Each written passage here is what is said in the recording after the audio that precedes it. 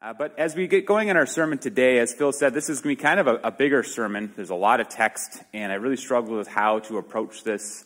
But I think it really helps us today to kind of see two sides of a coin, so to speak. But this is our second of 6 sermons in the Titus series. It's a pretty short book, but really the theme through all of it, as we talked about last week when we launched it, is that knowing the truth of God leads to transformation. It leads towards godliness, and that you see right away in the first verse of the book. If you're not open to Titus already, I encourage you to do that. That Paul is commissioned to strengthen the faith of God's people, that they would have the knowledge of the truth that leads to godliness. And last week we talked a little bit about the context of this letter and what the purpose was. This man Titus, who's a ministry partner of Paul, is being left behind on this kind of crazy island of Crete to establish house churches and to strengthen them. And this culture is one of just selfishness and wild living and deceit. And it's pretty clear that there's a lot that he's got his work cut out for him. And he gets right into some marching orders that we're going to be going through today as we look at verses 5 through 16. But as I was looking at this message and looking at this series, I kind of realized that oftentimes it's pretty clear to know in your life what you're devoted to, right? If you're devoted towards truth, or if you're devoted towards lies, if you're devoted towards what is good or what is evil, it becomes more and more clear as you get to know someone where their devotion lies. And I thought about it, it's kind of like in the football season that just kicked off this last week. I don't watch a lot of football, but I'll watch a bit. And I noticed that football fans especially are very eccentric in how they dress and how they act. And a lot of times you can tell just by what they're wearing. And a lot of them like to wear headgear to games. What's the deal with football fans and wearing weird things on their head? But you know by what they're wearing on their head where they're devoted. And so this last week, you could see someone wearing a blue star on their head, and you know that they're devoted to who? The Dallas Cowboys. Yeah. See someone wear a block of cheese on their head, they're devoted to Green Bay Packers. If they wear paper bags on their head, they're devoted to the Vikings. Now, I am a homegrown fan. I like the Vikings, but after the last couple games, I could understand if this is where you're at. But the point is that it's pretty clear who people are devoted to by the qualities they exhibit in life. And today we're looking at kind of two extreme examples of those who know the truth and are transformed by the truth, and those who don't know the truth and are deceived. And I think all of us are going to lie probably somewhere in the middle of these two, but we see these extremes that it becomes clear as you know someone if they actually know the truth and if it's transformed them, or if they've simply been deceived. So we're going to do this a little bit different today with how many verses we're doing. We're just going to go through verse by verse as we go, rather than reading it all at once.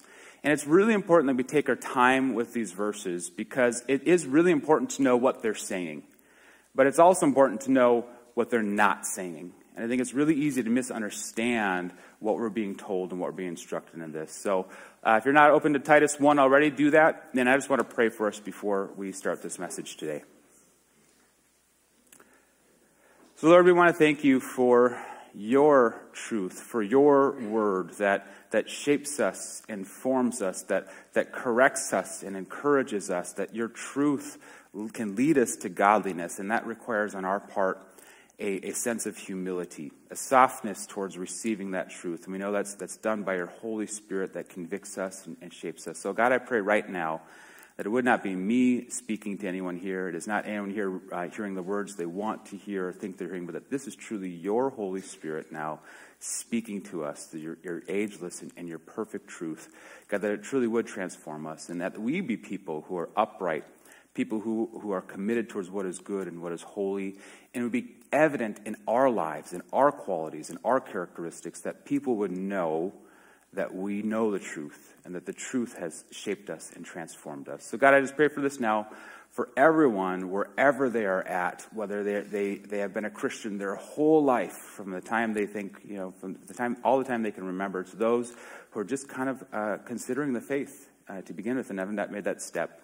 speak to all of us this morning where we're at, that your truth truly does settle in our heart and transform us today. We pray this in your name, Jesus. Amen. Amen. Well, we're going to go first now right into the very first verse of this section. And this now is after Paul had done all of the kind of intro and setup of what this letter is about. Now he gets directly into the business with Titus.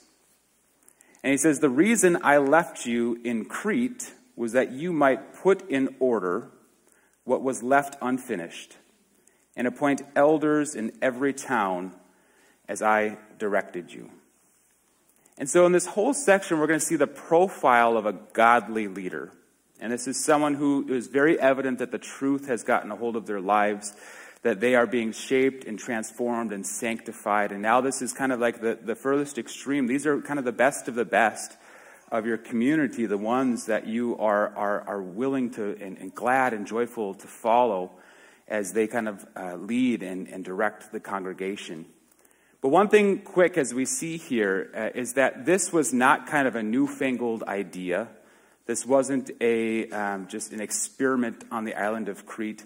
This is what the plan always was. And for whatever the reason, Paul had to leave Crete before this step had been taken. But the first step for Titus now is to kind of bring order into the chaos and appoint these elders in every town and every church in all of the New Testament before this. And this is towards the tail end of Paul's life. This was what always happened, is that they appointed these leaders, these elders, who exhibited the godly qualities. And we're going to talk a lot about what those qualities are as we go through this. But elders themselves are very clear throughout the New Testament that these are the ones who are the overseers or the shepherds of the flock. And it's mentioned multiple times by multiple authors. We see this passage from Paul, and a couple books earlier in 1 Timothy 3, it's explained. It's explained by the Apostle Peter in his epistle, specifically in 1 Peter 5, and also the Apostle Luke in the book of Acts. So you see that this is widely known, widely accepted, the governance system that God has called in these churches, and now the qualities are going to follow this.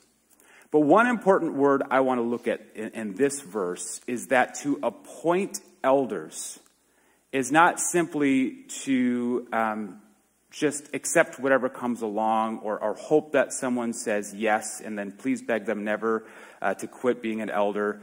Appoint here is actually synonymous with the word ordain. Ordain.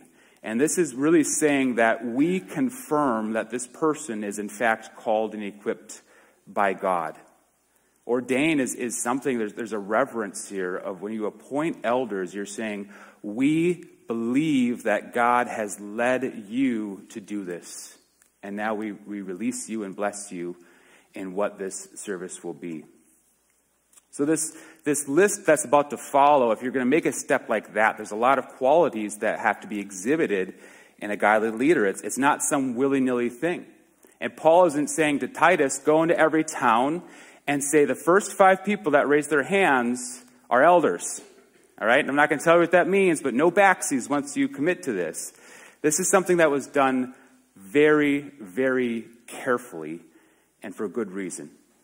And so if you move on to verse 6, we're going to start to kind of unpack all of these things that you should see in a godly leader, someone who needs to know the truth and was transformed by that truth. So verse 6 says, an elder must be blameless, faithful to his wife, a man whose children believe and are not open to the charge of being wild and disobedient. All right, this again is one of those things we have to know what this is saying and what this is not saying. This is not saying that the elder needs to be a perfect person with a perfect marriage and perfect children, right? The word blameless here is very important to understand off the top. And understanding words makes a big difference because it really then affects the whole trajectory of everything afterwards. You know, the other day, my wife asked me if I had seen the dog bowl. And I looked at her surprised and confused and said, I didn't know she could. right? The meaning of words here are very important. You're going to get that joke later.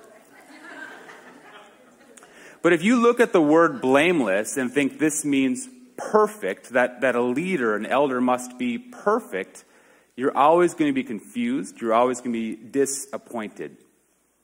In fact, blameless here, if you're expecting any leader in your life to be perfect, you will always be frustrated.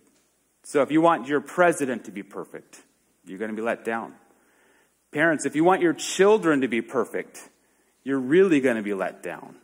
And if you expect your pastors and your elders and your leaders of a church to be perfect, you'll be very let down. There's no perfect people in the church.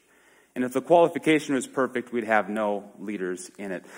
Blameless here means to be above reproach or above questioning. And that really means to be the kind of person that if an accusation was made against you, the people of that community would say, now, that doesn't sound like the person I know. I know them. I know their character. I've seen them do. That doesn't sound like them. And it shows that there's this consistent character and integrity in your life that leaves you above those kinds of questions. And it also means not knowingly and willingly putting yourself in dumb situations. So to be blameless is to be a person that is respectable, that is honorable. But it certainly does not mean a person that never makes mistakes. Mistakes are okay. But it's the consistency of character and integrity of your life that you need to look for in a leader. And to be faithful to his wife could be interpreted a lot of different ways. But let me just give you the direct translation from the Greek. That they need to be a one-woman man. Okay, and this means that there's a sanctity to marriage. There's a faithfulness to that. There's no such thing as polygamy or extramarital affairs or having devotion that lies other places. You are completely faithful to this sacred marriage that's built on a promise. And that's what you need to have in your leaders. Marriage is really the closest relationship we have on earth to compare to our saving faith and saving relationship in Jesus. And all of it is built on promise and commitment. If the requirement was a perfect marriage for elders, we'd have none. And could you just imagine a system like that where they're there and someone else in the church says, like, hey, I need your help because I'm having a problem in my marriage. And the elder would say, that word again, problem? I've never heard of this. What is a problem in marriage? These are people who walk through difficulties like anyone else, but there's a consistent devotion and faithfulness there. And then the third part of this is that they have to have children, and this is translated as children who believe and are not open to the charge of being wild and disobedient. A couple things here to know what this says. We need to know what this doesn't say. And first, child here in the Greek really means like a young child who lives in the home. So adult children here, you're always responsible as a parent, but at some point you're not responsible for your adult children. And they have to leave and cleave and they make their own decisions. But those who believe, really this is better translated as those who are faithful, right? Because if we make the requirement that an elder's children must be believers, this is a really hard requirement to uphold. Because first of all, we don't know the hearts of people. Every child must make that step of faith for themselves. But then you're put in this position of if an elder has a newborn, they'd immediately be disqualified from this until that child comes to an age where they can profess faith. And it creates a lot of interesting dynamics if you interpret this as those who have a professing faith in Jesus. What this does is it tells us that elders, godly leaders, need to be devoted to their families. They need to be devoting to discipling or disciplining or raising their children right. And if they're children who are just wildly disobedient and there's no discipline in the home, then how would you expect them to manage God's household? And I want to read then a portion here from 1 Timothy 3, if you go back a couple of letters in your Bible. In 1 Timothy 3, this is another epistle from Paul talking to Timothy as he's bringing organization to the churches in Ephesus. And he says this as he's going through these requirements of an elder. In verse 4, he says, he must manage his own family well and see that his children obey him. Again, this is that idea of obedience or faithfulness to parents. and he must do so in a manner worthy of full respect. And if anyone does not know how to manage his own family, how can he take care of God's church? So the closest example do we have to church leadership or spiritual discipleship is how we raise children. And for any person, regardless of your position in church or in life, the most important job you have, if you were our parent, is being a parent and discipling to your kids. And I know not all of us have kids, but if you do, that needs to be your priority, aside from your spouse. So how you're faithful with that opportunity kind of has some bearing on how you'd be faithful in this opportunity to manage God's household as a leader. So we see here that there's these qualifications that are laid out right away. That's like, if someone wants to be an elder, you need to take a really close look at their personal life and kind of pick it apart. Now, that doesn't sound fun, right? And it sounds very personal, but it is for a good reason. Because we want to know the person that they are. But this is so different than any other thing in life. Could you imagine applying for a job in corporate America, and they say, before we go any further, I want to know all about your marriage. I want to know all about how you raise and discipline your children. I want to know all about your personal life, what you do and when, and if you're in a place where you could be in questionable areas. I want to know all about your character and integrity. It's an insane idea in the secular world, but now we're invited to do that in the spiritual world. Because we want to know that the truth of God is alive and well on them. And though they may not be perfect, and certainly won't be, that they are in fact exemplary. So we see this just really quick profile of their personal life. And anyone who wants to be an elder is probably going, this is getting kind of uncomfy. But as the famous words in the infomercial go, but wait, there's more. And there's a lot more. We go on to verse 7 and we read, since an overseer manages God's household, he must be blameless. We hear that word again. And it goes on to explain what that would look like here. They're not overbearing. They're not quick-tempered. Not given to drunkenness. Not violent. Not pursuing dishonest gain.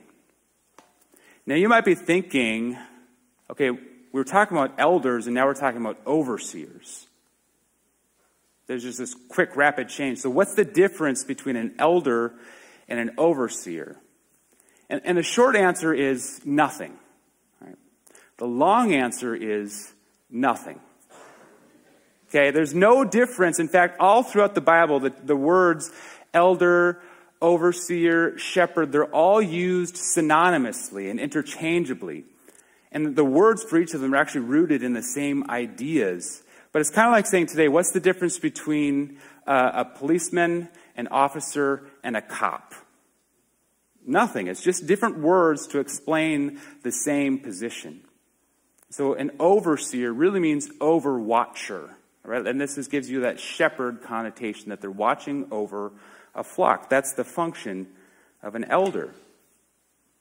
But now we see that if they are, in fact, to manage God's household and be blameless, that there's some qualities that they need to avoid. And we're going to start going through these a bit quicker here, because I think you can draw the conclusions and the applications yourself. But they can't be overbearing. And this simply means that they're not a micromanager. They don't need like dominant control over all things, but they're gentle in the way they approach things. That they're not quick-tempered. And this really means like they don't fly off the handle quickly. And this talks about emotional control. That they're not ones to be known to have sudden and drastic emotional responses to things. That there is a calmness and there's a consistency in them. So if they're ones that are known to raise their voices quickly and pound tables, they're probably not a good fit for elder. They're not given to drunkenness, which is easy to understand. This is more of the physical self-control. That they don't become inebriated, they don't become drunk, and they're responsible in these things in life. They're not violent. And this word, when we think of violence, we almost always think of physical violence. And this word in the Greek doesn't lead you there directly, though that is certainly part of it. But this is verbal or emotional violence, or any way that inflicts pain or damage on others.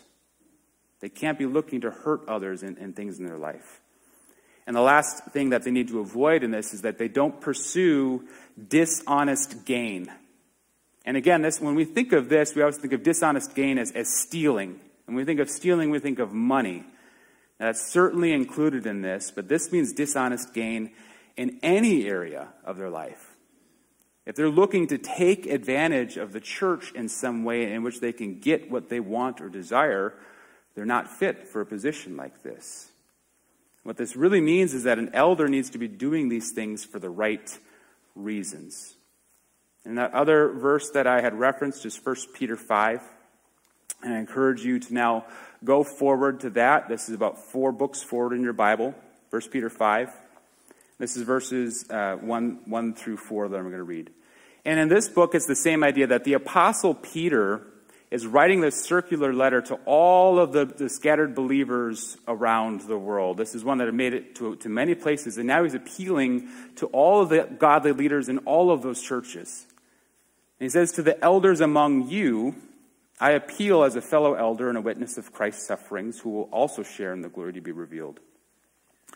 Be shepherds of God's flock that is under your care, watching over them." And this, again, we talk about elders, shepherds, watching over, overseers. These words are all being used together. "Not because you must, but because you are willing, as God wants you to be. Not pursuing dishonest gain, but eager to serve. Not lording it over those entrusted to you, but being examples to the flock. And when Christ," he's talking about here, "and when the chief shepherd appears, you will receive the crown of glory that will never fade away."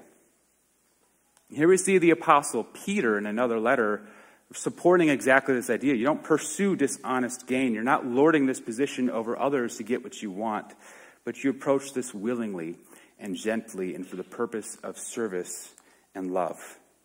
And the reward you get is not going to be in this earth, okay? The reward you get is going to be when Jesus, the chief shepherd, appears.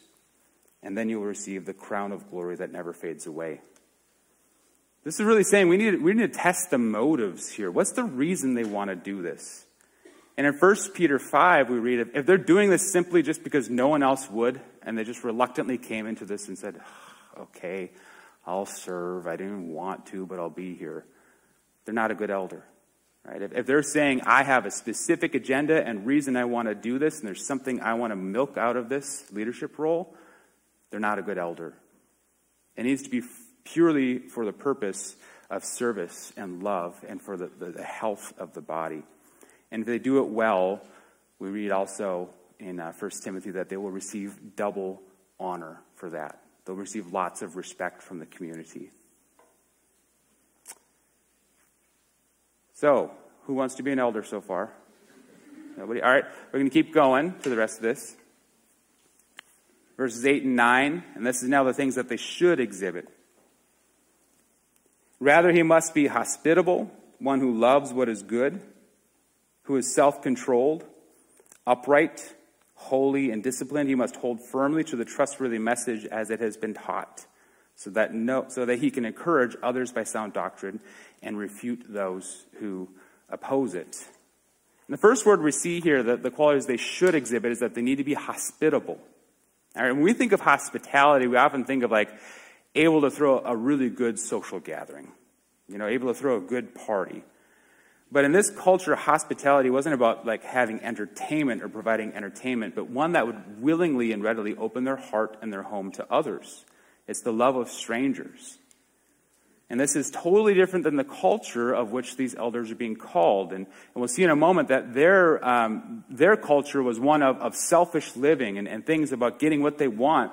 But here we see that this is about sharing all you have.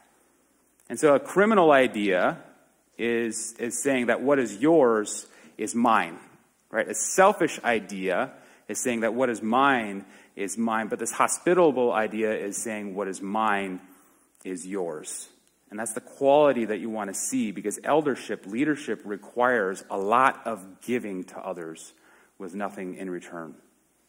They need to be a lover of good.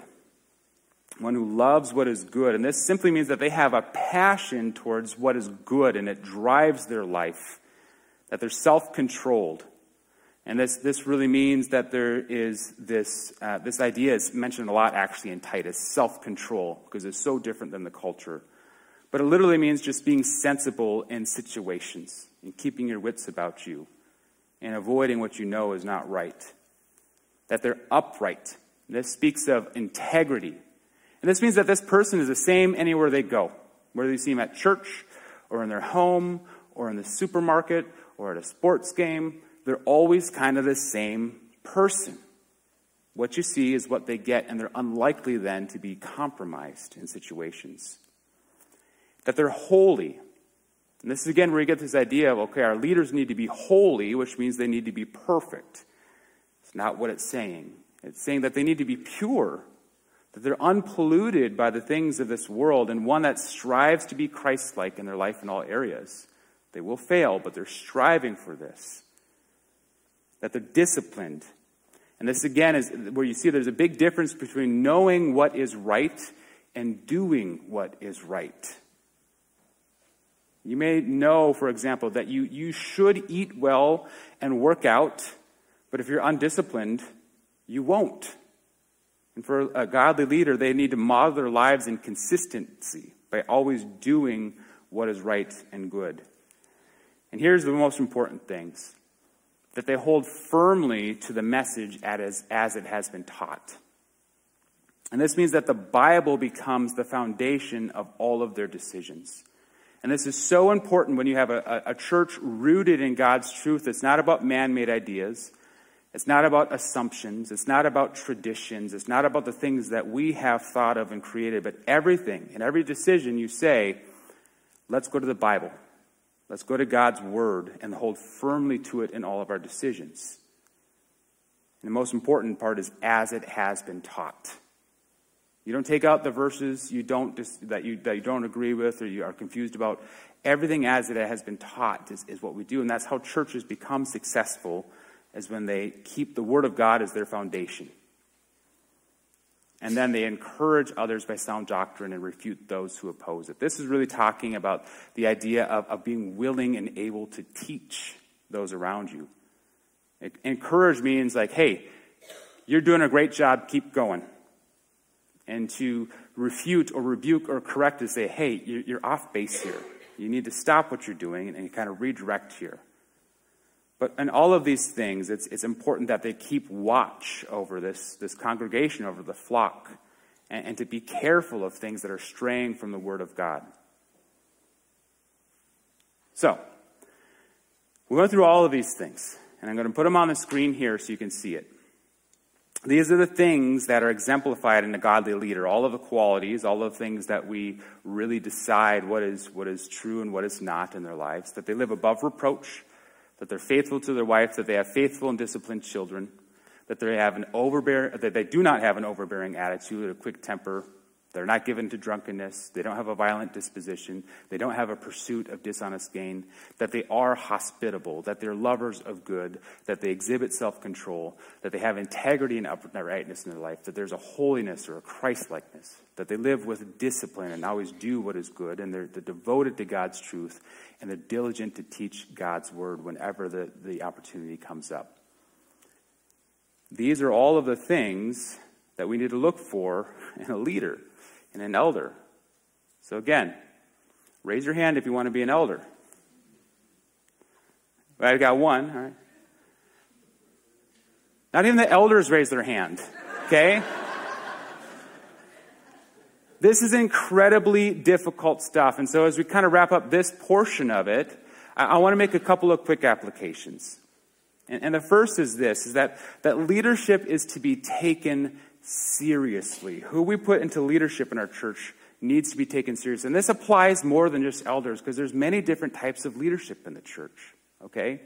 But who you put in charge of a Bible study, who you put in charge of your children, who you put in charge of the spiritual health and the direction and the oversight of the church, an elder, it's all incredibly important, okay? And you need to hold people accountable to standards. And I just want to say our current elder board I've worked with for a number of years. I know them well, and I know them in this role better than anyone else in this church, even their spouses. I know them as elders better than anyone. And we have got some good ones. And they're men who are just devoted to this community. There's so much sacrifice. They give so much of themselves. Everything is approached prayerfully and carefully. And by the way, these are the men that I submit to. And I do it willingly. And I do it happily because I know who they are. And they help me. There's things that I want to do, but they talk about it, or directions. And there's group wisdom, and they're godly men that need to be respected. And we're very, very blessed to have them.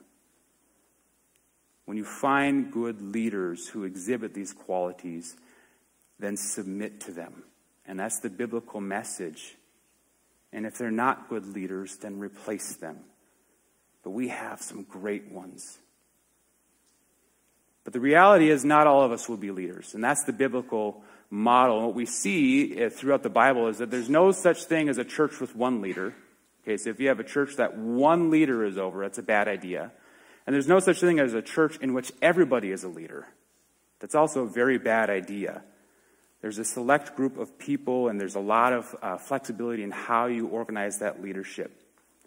So we're not all going to be leaders. But when I put these qualities up on the board, you need to look at them and you need to say, I want to be that kind of person.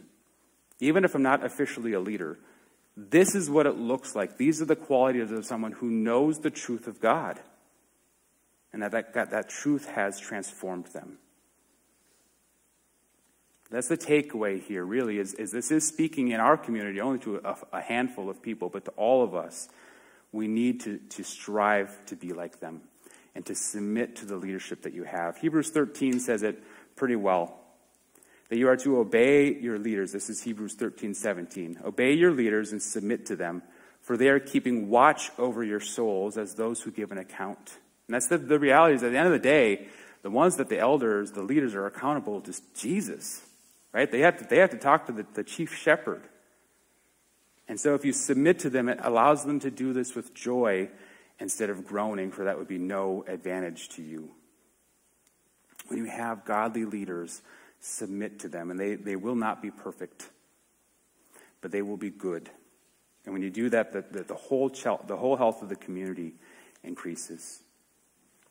So what we see next, though, is those who are on the opposite side of the coin. And we're going to go through this pretty quick. As I'm going through this message, I really debated if I make this one message or two messages. I wanted to make it one, but I wanted to put all of the emphasis on the first part, because the second part is the stuff we need to be aware of, but we don't want to spend too much time talking about.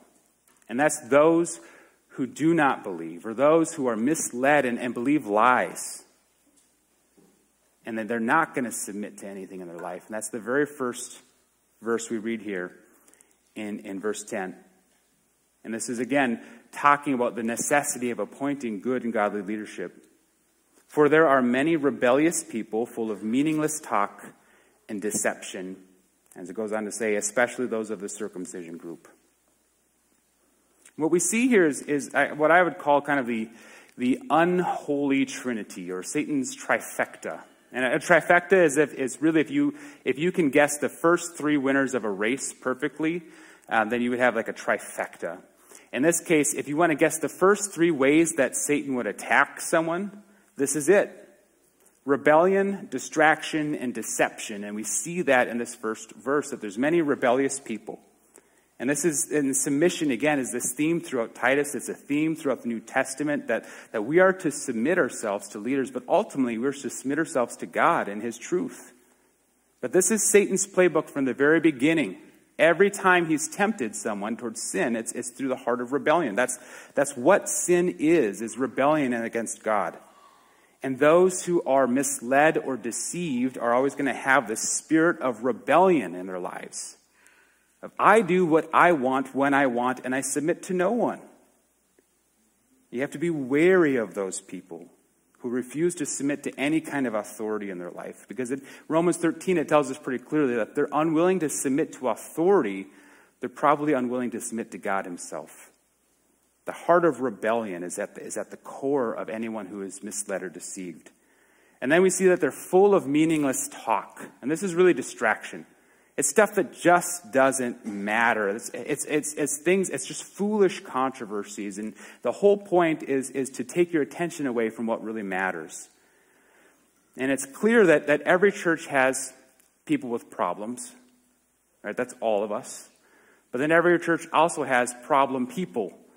And that was true 2,000 years ago when Paul authored this letter. And there's people who just are talking about dumb things. And if you ever notice, the problem people never argue about things that matter. Okay, it's never like, I have a huge problem in this outreach effort we're making because I believe there's another method that can reach more people with the good news of Jesus and transform their lives eternally. That's not the things that they're arguing about. It's things like, I don't like the carpet color in the sanctuary. It's things like, there should be more icing on those cupcakes. It's meaningless talk, and in the end, this is Satan's game plan. He's trying to distract you from the ministry of God. Now, if you go forward a couple of chapters, Paul kind of puts a period, or maybe an exclamation point, on this point. In verse 9 of chapter 3 of Titus, he says, avoid the foolish controversies and genealogies and arguments and quarrels about the law. Again, the meaningless talk. Avoid all that because these are unprofitable and useless. Another way of saying that is that they are stupid and worthless. Okay? There's distraction that Satan wants to do for church communities, and especially those who are deceived. Just ignore it. Because the Proverbs tell us that to argue with a fool is to become one. Avoid the meaningless talk. And the last part of Satan's kind of trifecta here is deception. And that's the ultimate form here, is that at some point, people are going to believe lies as truth. And the worst part about deception, those who are deceived, you do have some who I think are being referred to in this section that we call false teachers. Those who know that what they believe is a lie, and they're knowingly spreading it around for the sake of dishonest gain, to take advantage of others. And those are people, obviously, you need to be very careful with. But this is also speaking of those who are kind of unknowingly deceived, right? They truly believe that what they believe is right and true and good, and they have all of the energy in the world to kind of fight for it. And they do it passionately because in their mind, they are right. But here's the biggest difference between those who are deceived and those who really know the truth of God. That those who are misled and are passionate about the pursuits never do it with joy. There is never joy in their life. And enough is never enough. And they could receive exactly what they're asking for, and they're still not content. But someone who is on the right side of an issue, right? Someone who knows God's truth and is doing all they can, even if things aren't going their way, even if things aren't successful in the moment, even if things are hard, there's going to be a spirit of joy in their life. And that's a great way to tell if someone is deceived or not, because I'll tell you what, a lot of them don't know. These are the people we not only need to be careful for, but we need to be compassionate about, because I think some of them don't realize where they're at. And that's where we go on in the next couple of verses. And again, we're going to go through this pretty quickly here. But this is our response to a misled person. Well, first of all, it says it kind of harshly, that they must be silenced. All right, and this is the idea. This isn't like censor them and put masking tape over their mouths. It's like, don't give them a platform in the church. All right, because really in all this, whether they're doing it knowingly or unintentionally, they're disrupting whole households. They're creating divisions. And they're teaching things they ought not to teach for the purpose of getting what they want. It's not for the sake and the benefit of the whole community. It's just to get what they want. In verse 12, which I won't have on the screen here, Paul goes on to say, basically, look, it's not because I have a grudge against these people. I'm not being unfair to them. Like, this is what the Cretans say about the Cretans.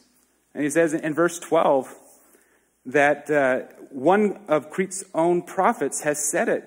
Cretans are always liars, evil brutes, and lazy gluttons. And is referring to a philosopher, which for them was like a prophet. Like this guy who grew up in this culture on this island said, yeah, that's who we are. And they all agree with it.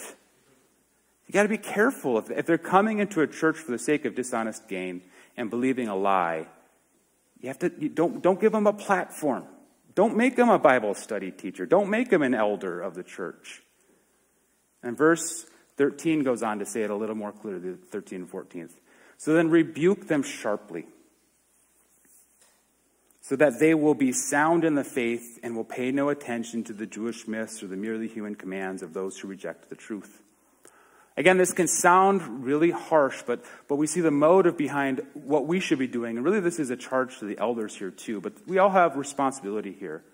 Correct them, not for the sake of feeling superior over them or putting them down in their spot, but because you love them. And you want so desperately for them to know the truth. You want them to be sound in the faith. And so not only is the action important here, but the motivation behind that action is just as important. You want them to go away from the lies. You don't want them to reject the truth anymore. You want them to know the truth and for it to be evident in their life. And what we see as we wrap up in today's sermon, in the final two verses, is really the sad fate for someone who is misled, someone who believes the lies, and someone who is deceived. Again, this is either unintentionally or intentionally. And Paul goes on to say that to the pure, verse 15, all things are pure, but to those who are corrupted and do not believe, nothing is pure. In fact, both their minds and their consciences are corrupted. And this really means a couple of things. And the first is to understand the words of Jesus here. And what he's saying earlier in the Gospels is that it's not what goes into a person that defiles them. It's what comes out of them that defiles them, because that really reveals what's living in their heart. Right? To someone who knows the truth of God and has been transformed by it, they're not going to be perfect, but God is working in them in a way that things will be led towards purity. But to those who don't know the truth, nothing is pure. And then this develops this attitude in their life of nothing is good. Right? And it's the chronic complainers and those who cannot see the sin in their own life, but they only see the sin of everyone around them. And it's just a really sad circumstance. And the one specific group that he was talking to was the Judaizers, or the circumcision group, who'd come into churches and just pick apart everything the church was doing because nothing was ever pure. Nothing was ever good. And this is where it comes to the saddest and maybe the harshest conclusion in verse 16. That they claim to know God, but by their actions they deny him. They are detestable, disobedient, and unfit for doing anything good. Now, if it sounds harsh, it's because it is. And I think this is God's final wake-up call to people who are being deceived. It's like, you're going towards nothing good. There's nothing that is good from this. And I've referenced this before. Pastor Phil has a book on his desk called The Hard Sayings of the Bible.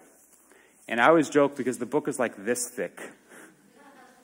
The reality is there's a lot of hard stuff to understand in the Bible. These verses are in there. And this is a wake-up call not only to deceived, but to the rest of us.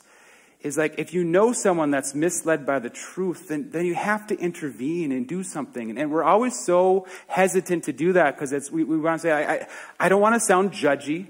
I don't want to get in business that's not mine. But if you know someone that you know is deceived, then do something, because they might claim to know God, but they really don't. And the end result is so incredibly sad. And I wish I did have more time to speak on this verse, but I know I don't. But this is the point I want you to know from this, is that there's no such thing as someone that's too far gone or too lost. For someone in this position, there is still incredible hope for them. And the reason I know that is because the man who wrote this was in that position. Paul was one of these guys, right? And anyone who knew the truth would say, Paul is gone and he is lost.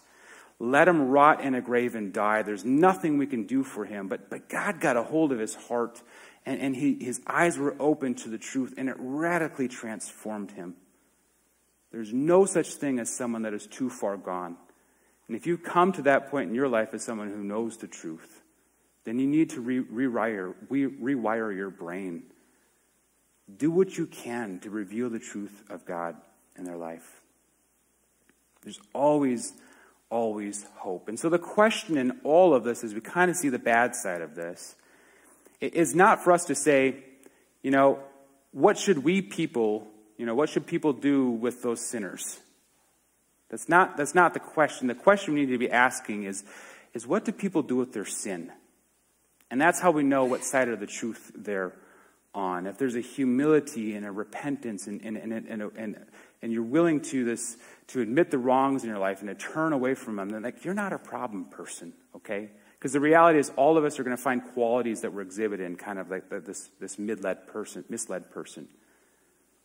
But if you believe that you are without sin, you can only focus on the sins of others, or you scoff at correction, if you're argumentative, if you're contentious, if you only take from the church, you never give, and you want to complain about everything you do get, I think in these verses, God is kind of telling you maybe you're a problem, right? And you have to just come with a sense of humility. But I do want to make this clear. If you are a perfect person, you're not welcome at Maple Plain Community Church, okay? We don't want perfect people here because that is the people who are the problem. We are a place for sinners to come to understand that all that has gone wrong in their life, the deceptions that they've held true, and then find the hope and the truth and the joy of knowing Jesus and the forgiveness that only He can give. That's all of our jobs. That's just not for the elders. That's just not for the leaders. It's for all of us who know the truth. The question, the message today is not go and be perfect, or at least appear to be. Because if perfection is your goal, you're going to fail, and you're going to fail all those around you. But rather recognize your faults and bring them to God. Repent of that sin and live with humility, and then walk in the freedom and the joy of that. 1 John 1, 8 and 9 kind of sums that up very well. That if we claim to be without sin, we lie to ourselves. Okay, and the truth of God is not in us. We talked about that truth. If you think you have no issues or no problems, you're lying to yourself and you don't know God's truth. But if you confess your sins, He is faithful and just and will forgive us our sins and purify us from all unrighteousness. And that truth will lead you in the path of godliness and transform you. Go to God with your faults and failures and find the forgiveness and the redemption in Him. That's only found in Him. Let's pray as we close today. So, Lord, we thank you for your ministry in our lives, that you can reconcile us to you, that we have come, that we have sinned. And God, I just pray for everyone here that it is an offensive idea at its core, that we have sinned and that we fall short of the glory of God. But that is your truth. And accepting that truth is vital for us to experience the freedom and the forgiveness and the joy that only you can bring. So I pray for all of us now, God, that we don't just look and evaluate those around us, that we evaluate ourselves first and know the log sticking out of our own eyes. But God, I pray that we could all be people that exhibit the qualities that we saw, that we focused on so much today. That we can be people that is evident that your truth is at work in us, that the fruit of our lives is clear to those around us, that people look at us and say, something's different about them. And that we could clearly explain that the reason is not because of us, but because of you, God. And I just pray that many more can experience that freedom. But it starts with a heart of humility and repentance, God. All of us need to be there. And through that, we can experience the joy and the revival that you bring. So, God, I pray for this now. As we go through this series, as we keep touching on these topics, God, I just pray that your Spirit would continue to be working in us, that we could be people that are truly transformed by your truth, and that we can just have joy in that together. We pray that now. In your name, Jesus.